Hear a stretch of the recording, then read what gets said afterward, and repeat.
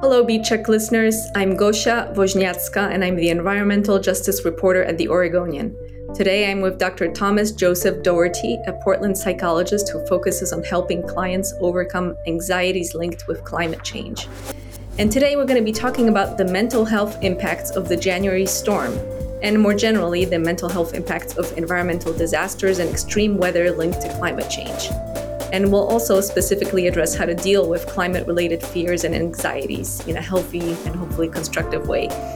So let's get started. Welcome to the show, Dr. Doherty. Thanks for taking the time to speak with us. Thanks, Gosha. I'm really glad to be here. So we just experienced a major winter storm, or a series of snow, ice, and windstorms that lasted over a week, resulted in an almost complete shutdown of our city. We saw massive trees fall and crush cars, power poles, split people's home in half. We saw people killed by falling trees, electrocuted by power lines, dying from hypothermia. We saw tens of thousands of people with power outages in our metro area. And I'm wondering what the emotional toll of experiencing and witnessing such extreme weather is on human beings, and what kind of emotions do events like this bring up in us? Yeah, that's a great question. Whenever I start thinking about this, I go back to some of the research that I've been involved in psychology regarding issues like climate change and environmental issues. And, if you step back a little bit, there's three ways that a big kind of abstract issue like global climate change can affect our mental health. If you want to simplify it, there's three kinds of baskets of impacts. The first kind of impact is actually disaster impacts, storms, droughts, floods, things like that, or this ice storm, and that causes injury, it causes deaths, it causes property destruction, and that's a fairly easy category for people to understand. It's acute, it's right in your face. And then another category of impacts is what disaster experts would call indirect impacts. And those are impacts that stem from the original disaster that might happen, after the disaster or somehow related to the disaster, such as, the long-term rebuilding and problems that would happen if you lost your house or your car, dealing with all the financial issues, the health issues, injuries, recovery, and also indirect issues. Say your business was closed and you lost money from that. Say a restaurant lost its business, so there's economic issues, employment issues, all kinds of ripple effects from disasters that people might not automatically think about, but that really affect us. Sometimes more than the disaster itself. Sometimes those indirect impacts are actually much more debilitating. Say if your business goes bankrupt, or say a farmer or someone who works on the land loses their crop, and that tends to tie in with other social issues that already exist in other stressors, right? As the farther away you get from the kind of epicenter from the disaster, the more complex it gets, because you're getting into society and things like that. And the third category is just the emotional impacts of sitting and experiencing something like this, even if you weren't injured at all, or your house didn't have a tree fall on it or something like that. And that's a real source of impacts as well. And that's something, when I was doing research, say a decade ago or more, people were thinking, oh, that's an interesting idea. But with the advent of climate disasters and things happening around the world, people have experienced this. So that leads to the kind of fear of what if this happened to me, or, my concerns about people who have been injured or killed, or my concerns about all the trees. If someone's really connected with nature, they go to Powell Butte Park or something like that, and they see these trees falling down, massive trees falling down, and they feel bad. So there's kind of three ways, and that's kind of a good broad way to start, and then it helps people to kind of figure out what's most meaningful for them. Right. And so this emotional basket is one that I feel like we don't really pay very much attention to. But it sounds like, the sort of emotions that you're mentioning, fear, anxiety, I don't know if there's others, I mean, there are those things. Can they impact people in a significant way? Sure. I mean, the first two categories are more official. Like I can use my homeowner's insurance to deal with some of these things, or there's laws and rules about some of this stuff, or policies. But the emotional pain and loss, the emotional suffering is harder to quantify, and it's often not. It's just not a part of our system. If a tree's destroyed in the park, even if I see that tree every day for 20 years in my daily walks, I have no official ownership or power with that tree. And so those losses tend to be what's called disenfranchised losses. Like they're losses that happen, but there's not an official way to mourn or grieve them. And so people often kind of keep them to themselves, or they just kind of linger under the surface. And Hmm. so that's one of the insidious things of any kind of big issue is the unacknowledged, unrecognized, unmourned losses. Hmm. And that of course is a big part of issues around the natural environment. So loss of a species, loss of trees, loss of seasons, Hmm. loss of familiar weather, all those kinds of things. Right. And then also just watching, whether it be your home, your neighbor's home, or, watching it on the news of all these, crushed houses, crushed vehicles, overturned poles, blocked streets, et cetera, that we, watched for a week or 2 weeks over and over and over. I mean, Yeah. And that's an important point because the media, the modern instantaneous media that we have versus, the news and information and social media really can amplify certain issues. There was interesting research done after the 9/11 bombings of people being feeling traumatized and having post-traumatic stress symptoms, even far away from the disaster and having no personal connection with the disaster. But one of the mediating factors was their news intake and how often they had watched really troubling videos.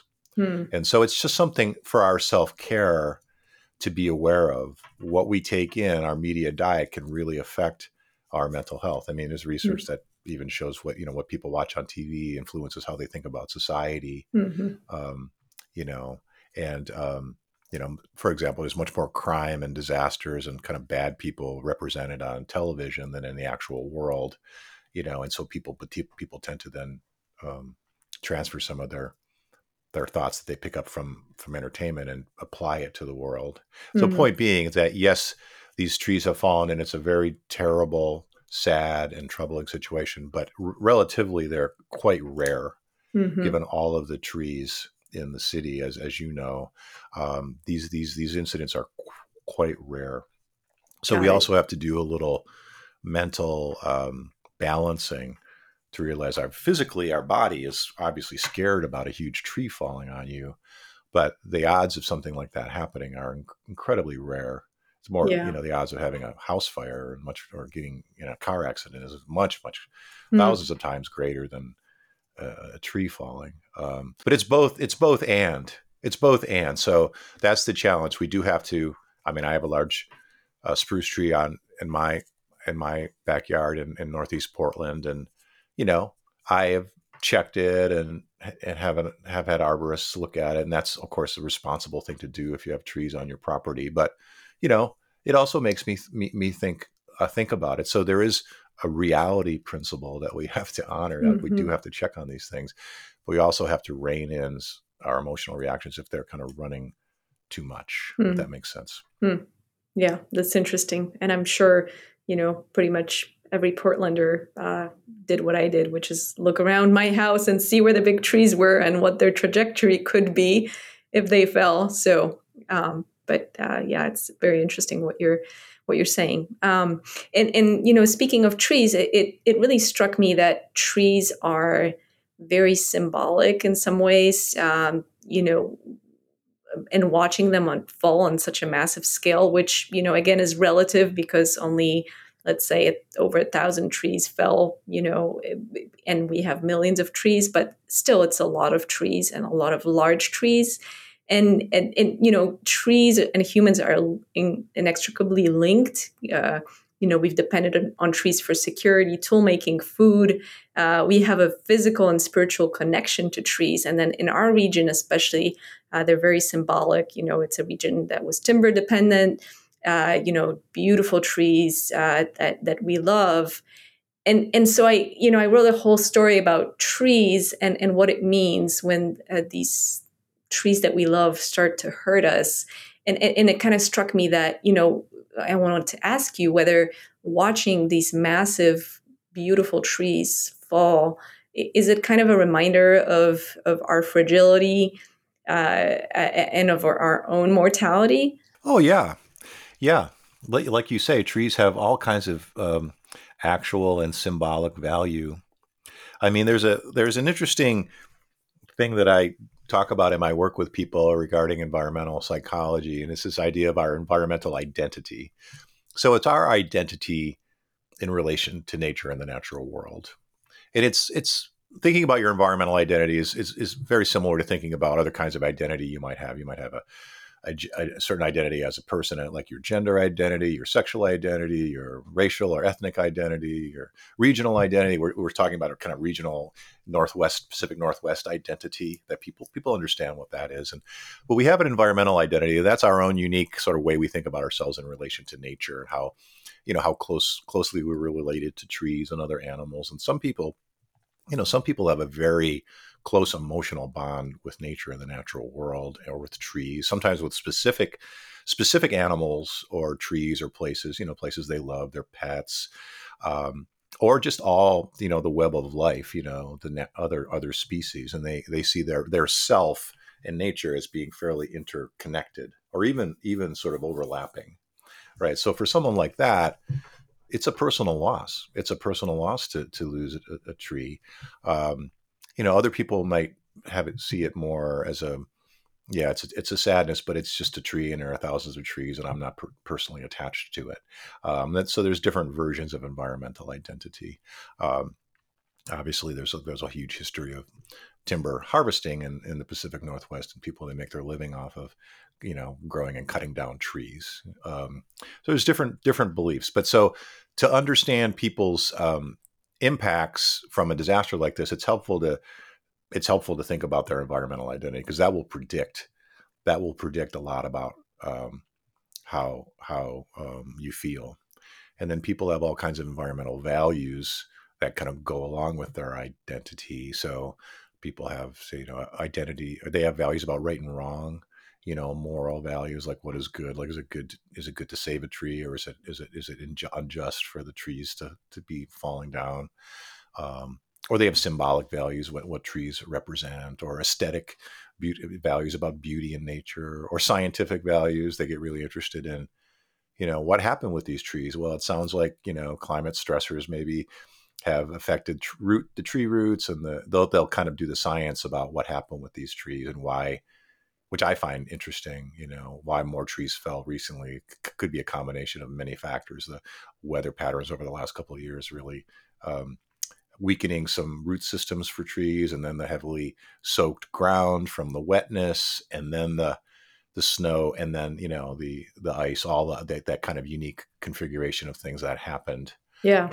And it's just a symbol, I think, because they're so large. It's not a little mouse species or a little butterfly that, we rarely see that disappeared because of climate change. These are these giant trees that tower over the environment, and here they are falling down. So I think it's maybe the size too, for me. Yeah, no, the size, literally. Trees are meant to be long lasting. Right. Yeah, and they look so strong. Strength. Right? Yeah, exactly. And practically,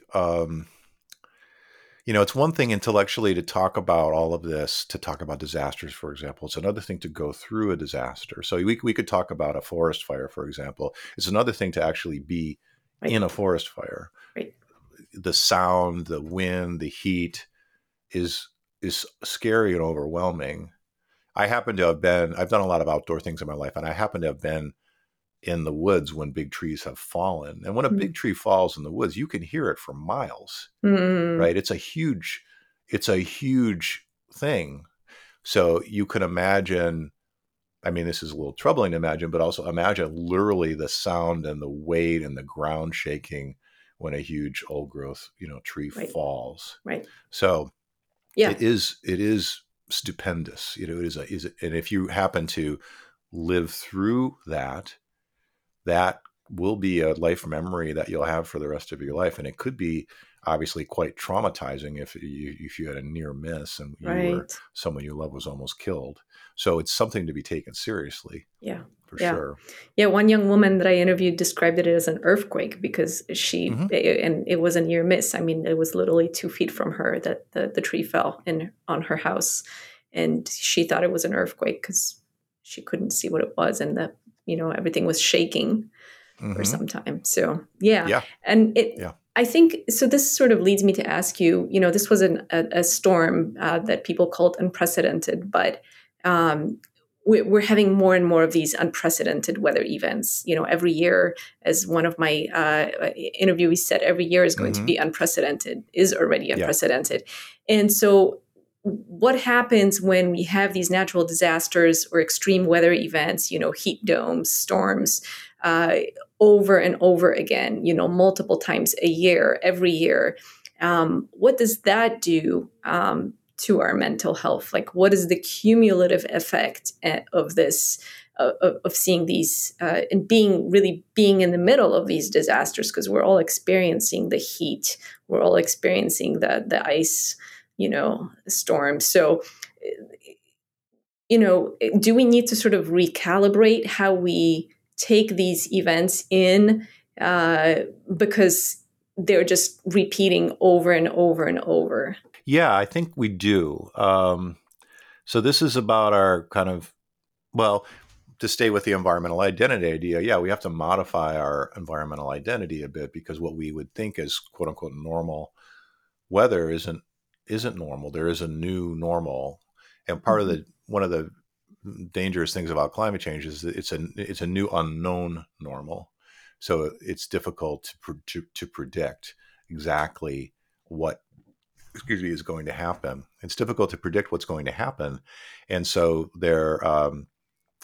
not only do we have to make room for different weather patterns, unpredictable, erratic winter weather, or changes in the seasons, we have to make room for a big gray area about what that will actually entail. So there's a lot of mystery involved here. Um, Mhm. so if we step back, it helps. It one way I think this can affect people is to get more serious about dealing with climate change, because these abstract ideas about climate disruptions, this is it. Like I tell people, you want to know what climate change is, just look around because we're in it. This is the climate change that scientists have been warning us about. It's happening around us. Mhm. These kinds of storms, and it is impacting people, and so that hopefully will prompt more action to mitigate some of the causes. I mean, at this point, we really have to take action on adapting, Right. adapting to a changed system. And I'm sure this storm will lead to different policies and people Mm. being more careful about things. But psychologically, yes, it is a shifting baseline in what our expectations are. Oddly enough, people can get used to most anything, so we will get habituated to this kind of thing, and Mm. we already have. Really, if you step back, Mm. people have already become used to more question marks about weather and planning and things like that. And this is both good and bad. I mean, people have. I know myself. Even I have. Kind of low grade PTSD from the heat dome and from fires. And so at certain times of the year, I'll be really apprehensive about the weather. And, Labor Day, I'll always be thinking about where are the winds and how's the weather and things like that. So we do have these kind of lingering reactions that are unpleasant, Mm. but it also empowers us. Like we're smart and we learn and we keep growing and evolving. Right. And, so part of this work is always coming back to, this is a teachable moment. I can have a growth mindset. I can learn about this. I can apply my skills, so it's easy to become very disempowered about all this sort of stuff. And Right. once you give people a chance to express their feelings, often they'll sort of pick themselves up and start naturally problem solving. But it helps to sort of recommit to having a good mindset, and focusing on what we can do in our actions and things like that. Got it. Got it. Now, you've dedicated your entire practice to helping people deal psychologically with the impacts of climate change. You're one of a small but growing number of psychologists and therapists nationwide who focus on this specifically, on climate. And so I'm wondering if you could give me a few examples without breaching any confidentiality rules of what type of issues do clients seek to resolve in sessions with you? Like when they come to see you, a climate psychologist, a climate therapist, what do they come with? Is it just anxiety about a storm, or is it a wide array of issues connected to climate? Yeah, I would say it's a wide array. If I step back a little bit, I mean, yeah, I'm trained as a clinical psychologist, but before I became a psychologist, I used to do outdoor work. I did wilderness guiding, and I was a professional river guide. I worked for Greenpeace, so I had some experience with environmental work and with just people's connections with the outdoors. In fact, one of the reasons why I became a psychologist was I was really curious about all the positive aspects of people's connections with nature and the things I had seen in some of these outdoor trips. So a lot of my early connections here were quite positive. But along the way, I learned about climate change and was a part of some research about climate change and mental health that kind of led me into this focus now. So it's not something I've necessarily chosen to do. It's something that's kind of chosen me. Hmm. And I'm working on a manuscript right now, a book for the public about coping. So I Hmm. am, for better or for worse, immersed in this now. Yeah. But in my psychology practice, in my counseling practice, I've seen a variety of clients over the years, and I still see some of my long-term clients that aren't necessarily focused on climate. Mhm. But recently, in the last 3 or 4 years, particularly in the last 3 years, the idea of people having eco-anxiety and climate concerns has really, exploded around the world because of Mhm. events and things like that. Mhm. And so, Yeah, eco yeah. anxiety. So that's kind of a new term. So what do people come to you with? Well, eco-anxiety is actually not a it's not a scientific term. It came out of the media. It was used to Mm. sort of describe people's concerns about the future. But I think uh, there's a number of ways this manifests for people. Sometimes people are specialists or professionals in conservation or in climate science or in disaster response, and they are dealing with fatigue, burnout, despair, um, disillusionment, and that's something that's helpful to talk through and to help them to restore their faith and regain their direction. Mm. Young people can be really concerned about the future.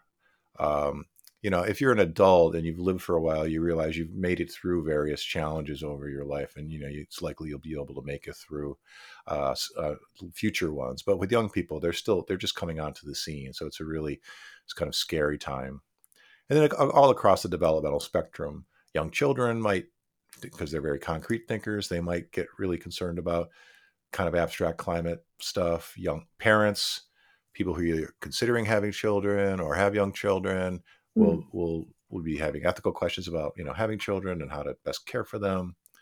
Elders, actually, if people they've lived a life of strong environmental awareness and values, they're prone to feeling really depressed or disillusioned or feeling concerned about their legacy, Mm. um, particularly if they've worked for years on environmental Mhm. initiatives. Mhm. Um, so there's a lot of ways that this comes out for people. It's never separate from your life.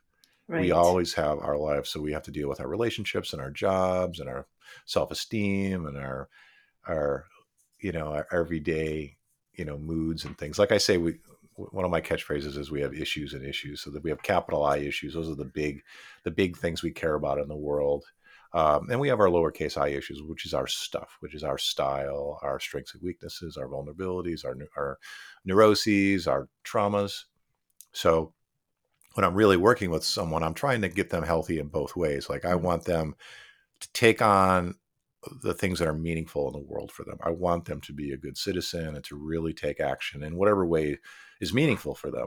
Uh, and part of a way to do that is to really get their own personal health in line, like really get clear. Like, are there certain Yeah. reasons why environmental issues impact you? Is it because of Mm, your values? Is it because of something happened to you when you were a child? Is it because of your relationships? mm, Is it because of your fears for your children? Like, what's the underlying reasons why you're sensitive? it Um, works together yeah. And always. some of the underlying reasons where we care, there's a saying in therapy, we hurt where we care. Mm, So, if you're a listener that's impacted by the recent ice and snowstorm, that's because something you care about has been threatened, whether mm. your values for yourself, your family, for your house, for your business, for the community, for trees, for other animals. Something's been damaged. So, when we tap into our values, that can be very a healthy part of this stuff. It helps things to make more sense. That's a really interesting way of looking at it. Now, you just mentioned that you are working on a manuscript for a book about how to cope with climate anxiety. So, most of us, most of our listeners and readers don't seek out climate therapists. You're probably one of the few climate therapists in the city. Uh, but many people are concerned and anxious about climate change, and so I'm wondering if you could give our listeners some suggestions of what's a good way of dealing, with climate anxiety, fear, despair, and guilt that we all, carry in one, amount or another. How can people move forward given what's going on with climate warming?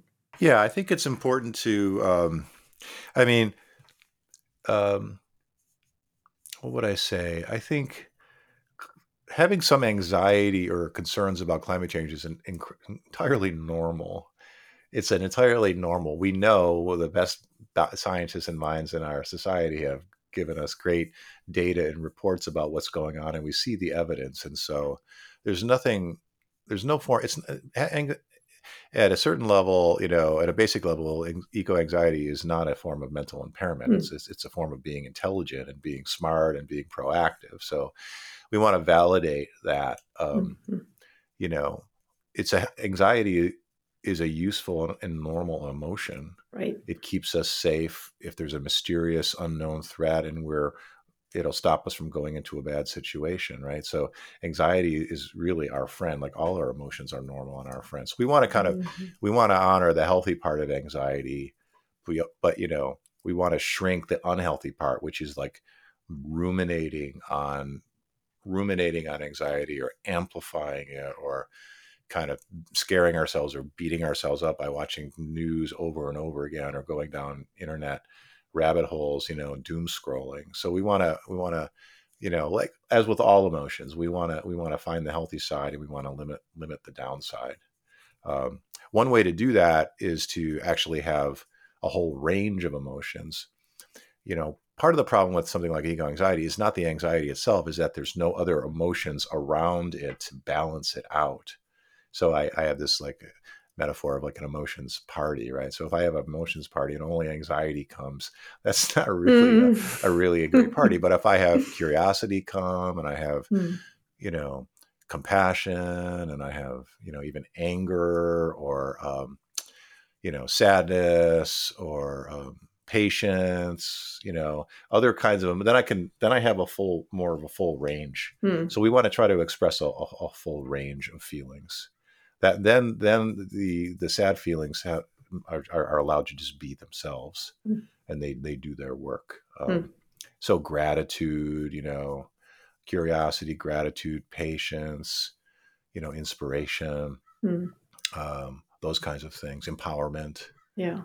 Again, even anger, like I said, getting angry is often seen as not healthy, but a little bit of anger is quite healthy because it helps us to stand up for ourselves and to take action. Right. And you mentioned at the beginning that, these natural disasters are learning experiences where we are learning how to deal with them, how to better prepare both as individuals or families and as a community. Uh, so in a way, that's kind of a healthy energy that Hmm. can light a fire under that preparation work. Yeah. Yeah. And, many people seek out the help of friends or counselors or therapists, and it's perfectly fine to bring up your concerns about the weather or climate change with your therapist because it's just one more thing of real life. You shouldn't feel some stigma about that. I Hmm. mean, obviously, a thing like the storm is everyone's talking about it because everyone's affected by it. Right. The therapist just as well. That's what's unique about climate change is that when we have the heat dome or smoke or fire evacuation warning, like therapists are everyone's affected by it. So it's Hmm. there's a great equalizing aspect of this. And then it's just important to bring up uh, the social justice aspects here. Yes, everyone is affected, but not everyone is equally affected. So even this winter storm, like all disasters, will have the worst effects on people with least power, wealth, and privilege. So people that Absolutely. don't have a home, who are living outdoors, people that are renting or in kind of um, uneasy living situations, Right. Or right? And fewer so we have to, resources to yeah, rent a fewer hotel room resources. and Exactly. So there's a whole there's a there's a kind of a fairness and justice aspect to these things. yeah. Just something always to keep in mind because we don't know what other people's lives are like. So Hmm. we don't want to make assumptions about that.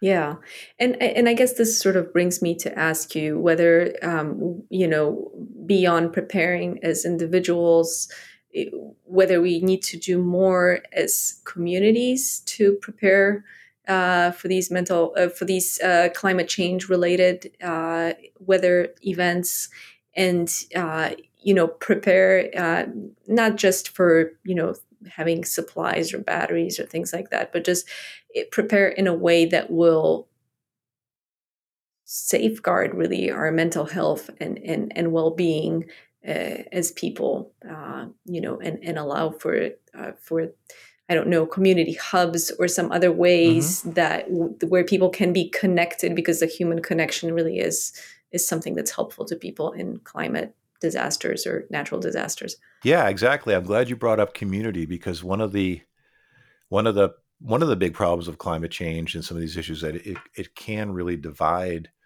communities. Hmm. Natural disasters and natural disasters and technological disasters. Natural disaster like a storm, and a technological disaster like a chemical spill or whatever. They can have different impacts. Some disasters really bring communities together. People help each other, and it's actually a even if the disaster is difficult, it's a positive experience overall. Um, um, that people bond, they help each other, they reaffirm their connections, and the community can emerge even stronger from it. And then other disasters really divide communities, particularly ones where there's some fault or some inequality or some negligence, um, or where there's a big divide between the haves and the have-nots. And so that's where we have to be careful with the storm and with other events to come. Will it divide us as a community or will it bring us together? And so that's a big, meta question, Hmm. So I think, you know, and there are things we can do to make those two outcomes. We can affect that by how we talk about it, by how we talk about the disasters, by how we accept other people's beliefs, by how we create systems so people feel like the situation's fair. There's a lot of talk about different permitting and fees around tree cutting and different things like that. And so this is an opportunity to make sure that policies are healthy and fair to people, educating people about the benefits of policy. So I think that's a big takeaway as a community for Hmm. this disaster. And that's going to be a general question going forward. How is this event bringing us together, or how is it dividing us? Yeah. Right. And Yeah. we don't want to let politics and differences come between us in times like this. We Hmm. want to work together, and then that translates to our personal lives too, like how can I get social support? Like you say, how can I work with other people proactively Mm. to work on prevention in the future so I don't Yeah. feel alone and isolated? So, two big things going forward for people are having a sense of empowerment. Like when I have some control over a situation or some action or ability, I feel better. And then I also feel better when I'm not alone or Mhm. isolated. Mhm. So now taking action is not a magic bullet. It's not going to affect all of our angst. It's not going to get rid of all of our angst about climate or things like that. But it's certainly a very healthy thing to do Yeah. going forward. Absolutely. And there were great examples of neighbors helping neighbors in this storm, but I think we do have a long way to go still to prepare as a community and as Hmm. individuals. So, um, you host a podcast yourself, and it's called Climate Change and Happiness. And those two words don't often appear together. So, I'm wondering if you can talk a little bit about why you chose those two words to name your podcast, and how can people who cope with climate change stay happy, I guess. Yeah, I do that podcast with a colleague of mine in Finland, actually, and Mm. he's an emotions researcher, and I talk about climate psychology. And the podcast is named that way on purpose because it really begs the question about what does it mean to be happy in the modern world, and there was such a one dimensional view about climate change that we want to look at all the different emotions and things that happen. So our podcast is actually fairly um, it's real. Like we don't sugarcoat issues, but it's also upbeat because we're always telling stories of people taking action and very inspiring things. Mm. So that's sort of the paradox of this. Once you get into it, and when you first get into climate or any of these issues, it's really grim and difficult and off-putting. But the more you stick with it, the more you start to find success stories and meet Mm. inspiring people that make it worth it. You know, even just doing this podcast with you makes me feel good to know that I'm taking part in a dialogue and people will listen. So, Mm. um, so anyway, that's that's part of it. So, um, there's no, climate change is a major public health global problem, and we should take action on it. But it shouldn't have the power to rob us of our happiness, There are many, if we are honest about our feelings and being in the moment, there are many things that are positive in the world, in our lives, things to be thankful for, things to enjoy. So, one of the insidious problems with climate change is that it's really hampered people's kind of permission to feel happy, Mm. or to feel joy. And so we want to kind of try to reclaim that ability in an honest, ethical way, knowing that there are problems that we need to also take action on. Well, thank you for doing that. I will be sure to link to your podcast in the Hmm. episode notes, because I think many people will be interested in listening to that and to figure out how they can infuse a little more happiness into their lives despite the anxiety we feel. So, Yeah. what one thing I think that you do bring up in your podcast and in your research is this concept of using the outdoors as therapy. I think it's a concept called ecotherapy. How does this work? If you can explain, how does this work in a situation like this? For example, with the storm, where the natural world that's around us, including the trees, most recently, are potentially a menace that could hurt us. Um, that it's hot outside, or it's icy outside, or the trees are falling. How do we use the natural world in a situation like that to heal us? Yeah. Well, in general, and people know this just intuitively, but when we have contact with a safe, you know, beautiful, healthy outdoor space, it's very healthy for us personally. It's good for our nervous system. It's good for our emotions. Being out in nature can give people time to think and reflect on their life, make big decisions, get a sense of where they are in the spectrum of their life. And there's like a dose response, effect. A 5 minute walk around the block Mhm. during the workday can help me to clear my head and to, maybe have some insights about a problem I'm working on. but an afternoon or a day can really be a break or a rest, and I might take a retreat for a weekend or go to a beautiful place where I can get away Right. and recharge.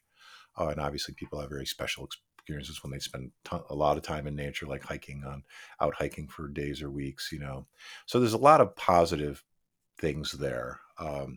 Many people have special places they go with their Mhm. family, to the beach or to the mountains or to the desert.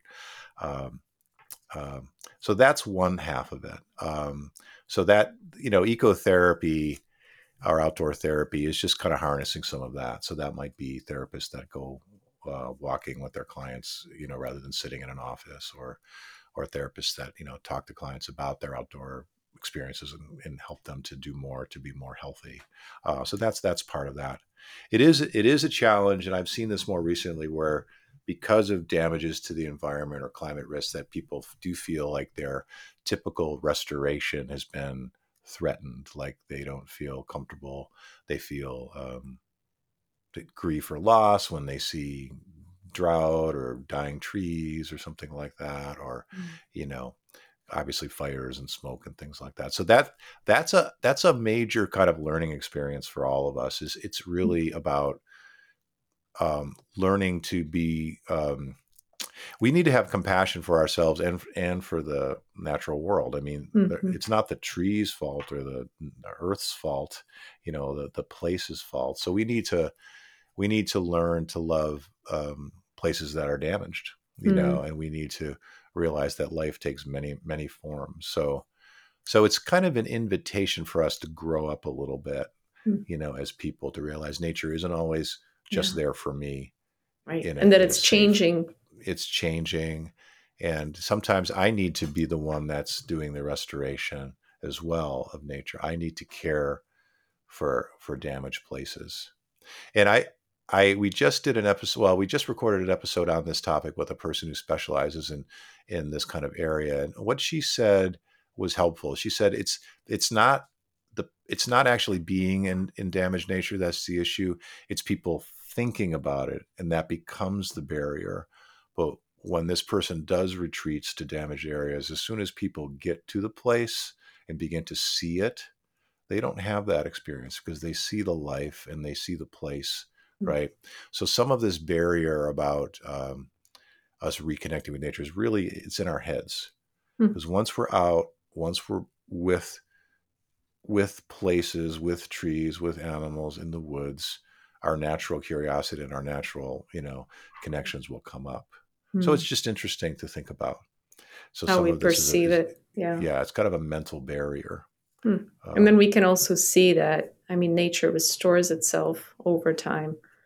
sure. And, Yeah, like watching the nature in the Columbia Gorge where we had the exactly. wildfires come back, Hmm. and noticing Yeah, that. yeah, yeah. Now that's not to deny that things can't be dangerous in nature. Obviously, if you're in a severe storm, you want to take shelter and be careful. It doesn't mean being foolhardy or being naive.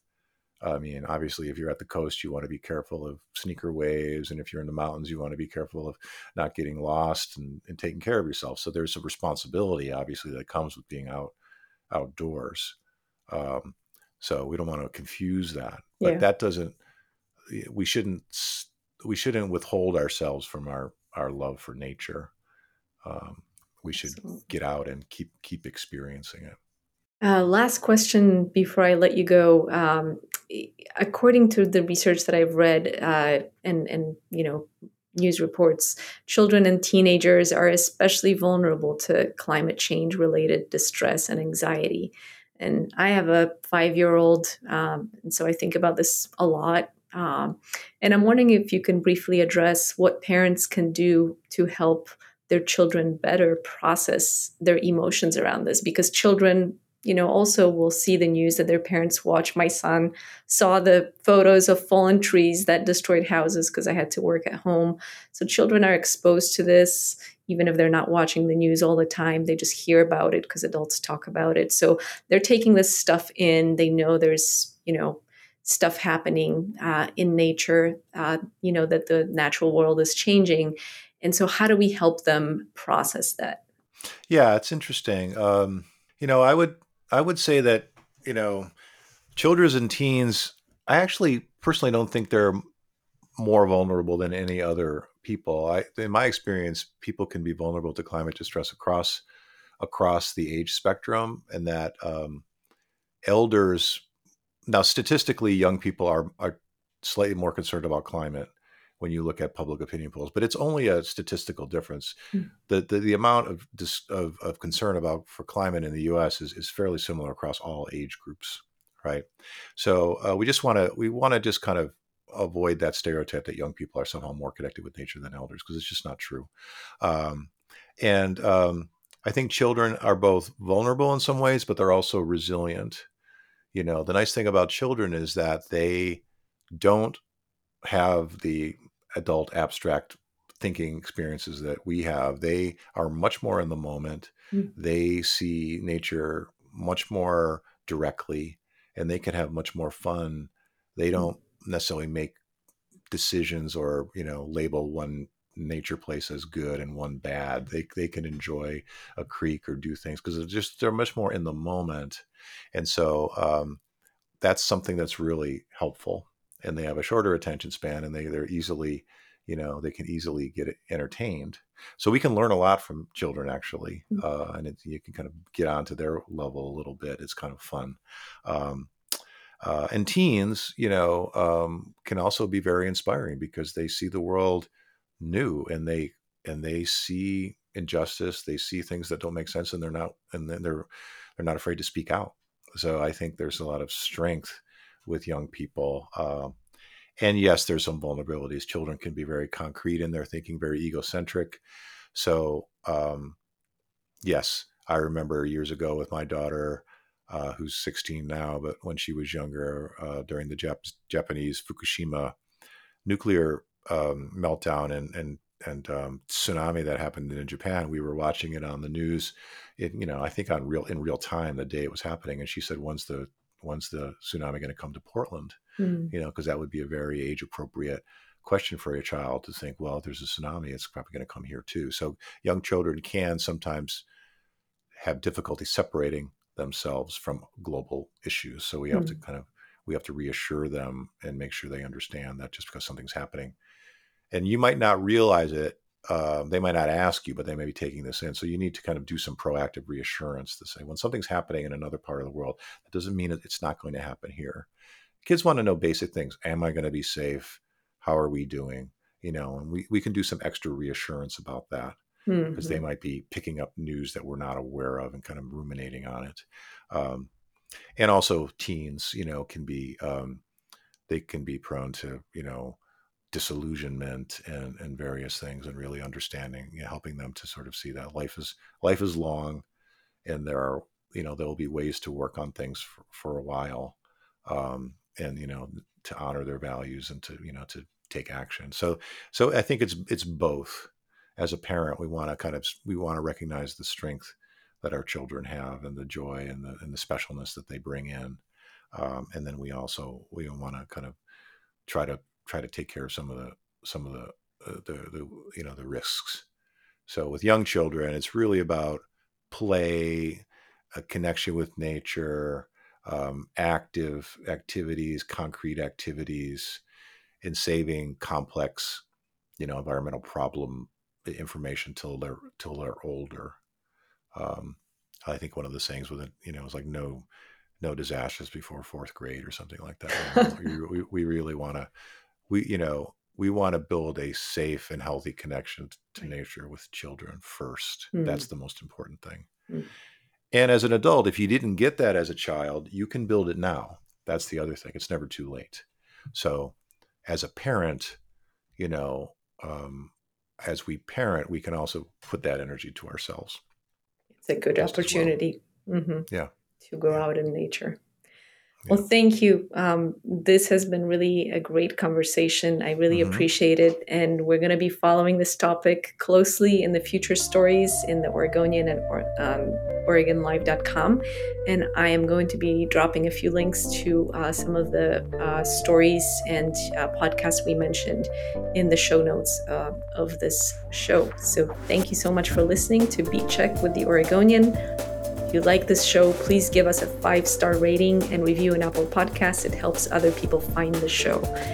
The best way to support our journalism and stories like this is with a subscription to Oregon Live. You can do that at oregonlive.com/podsupport. Until next time, thank you. Thanks, Kosha.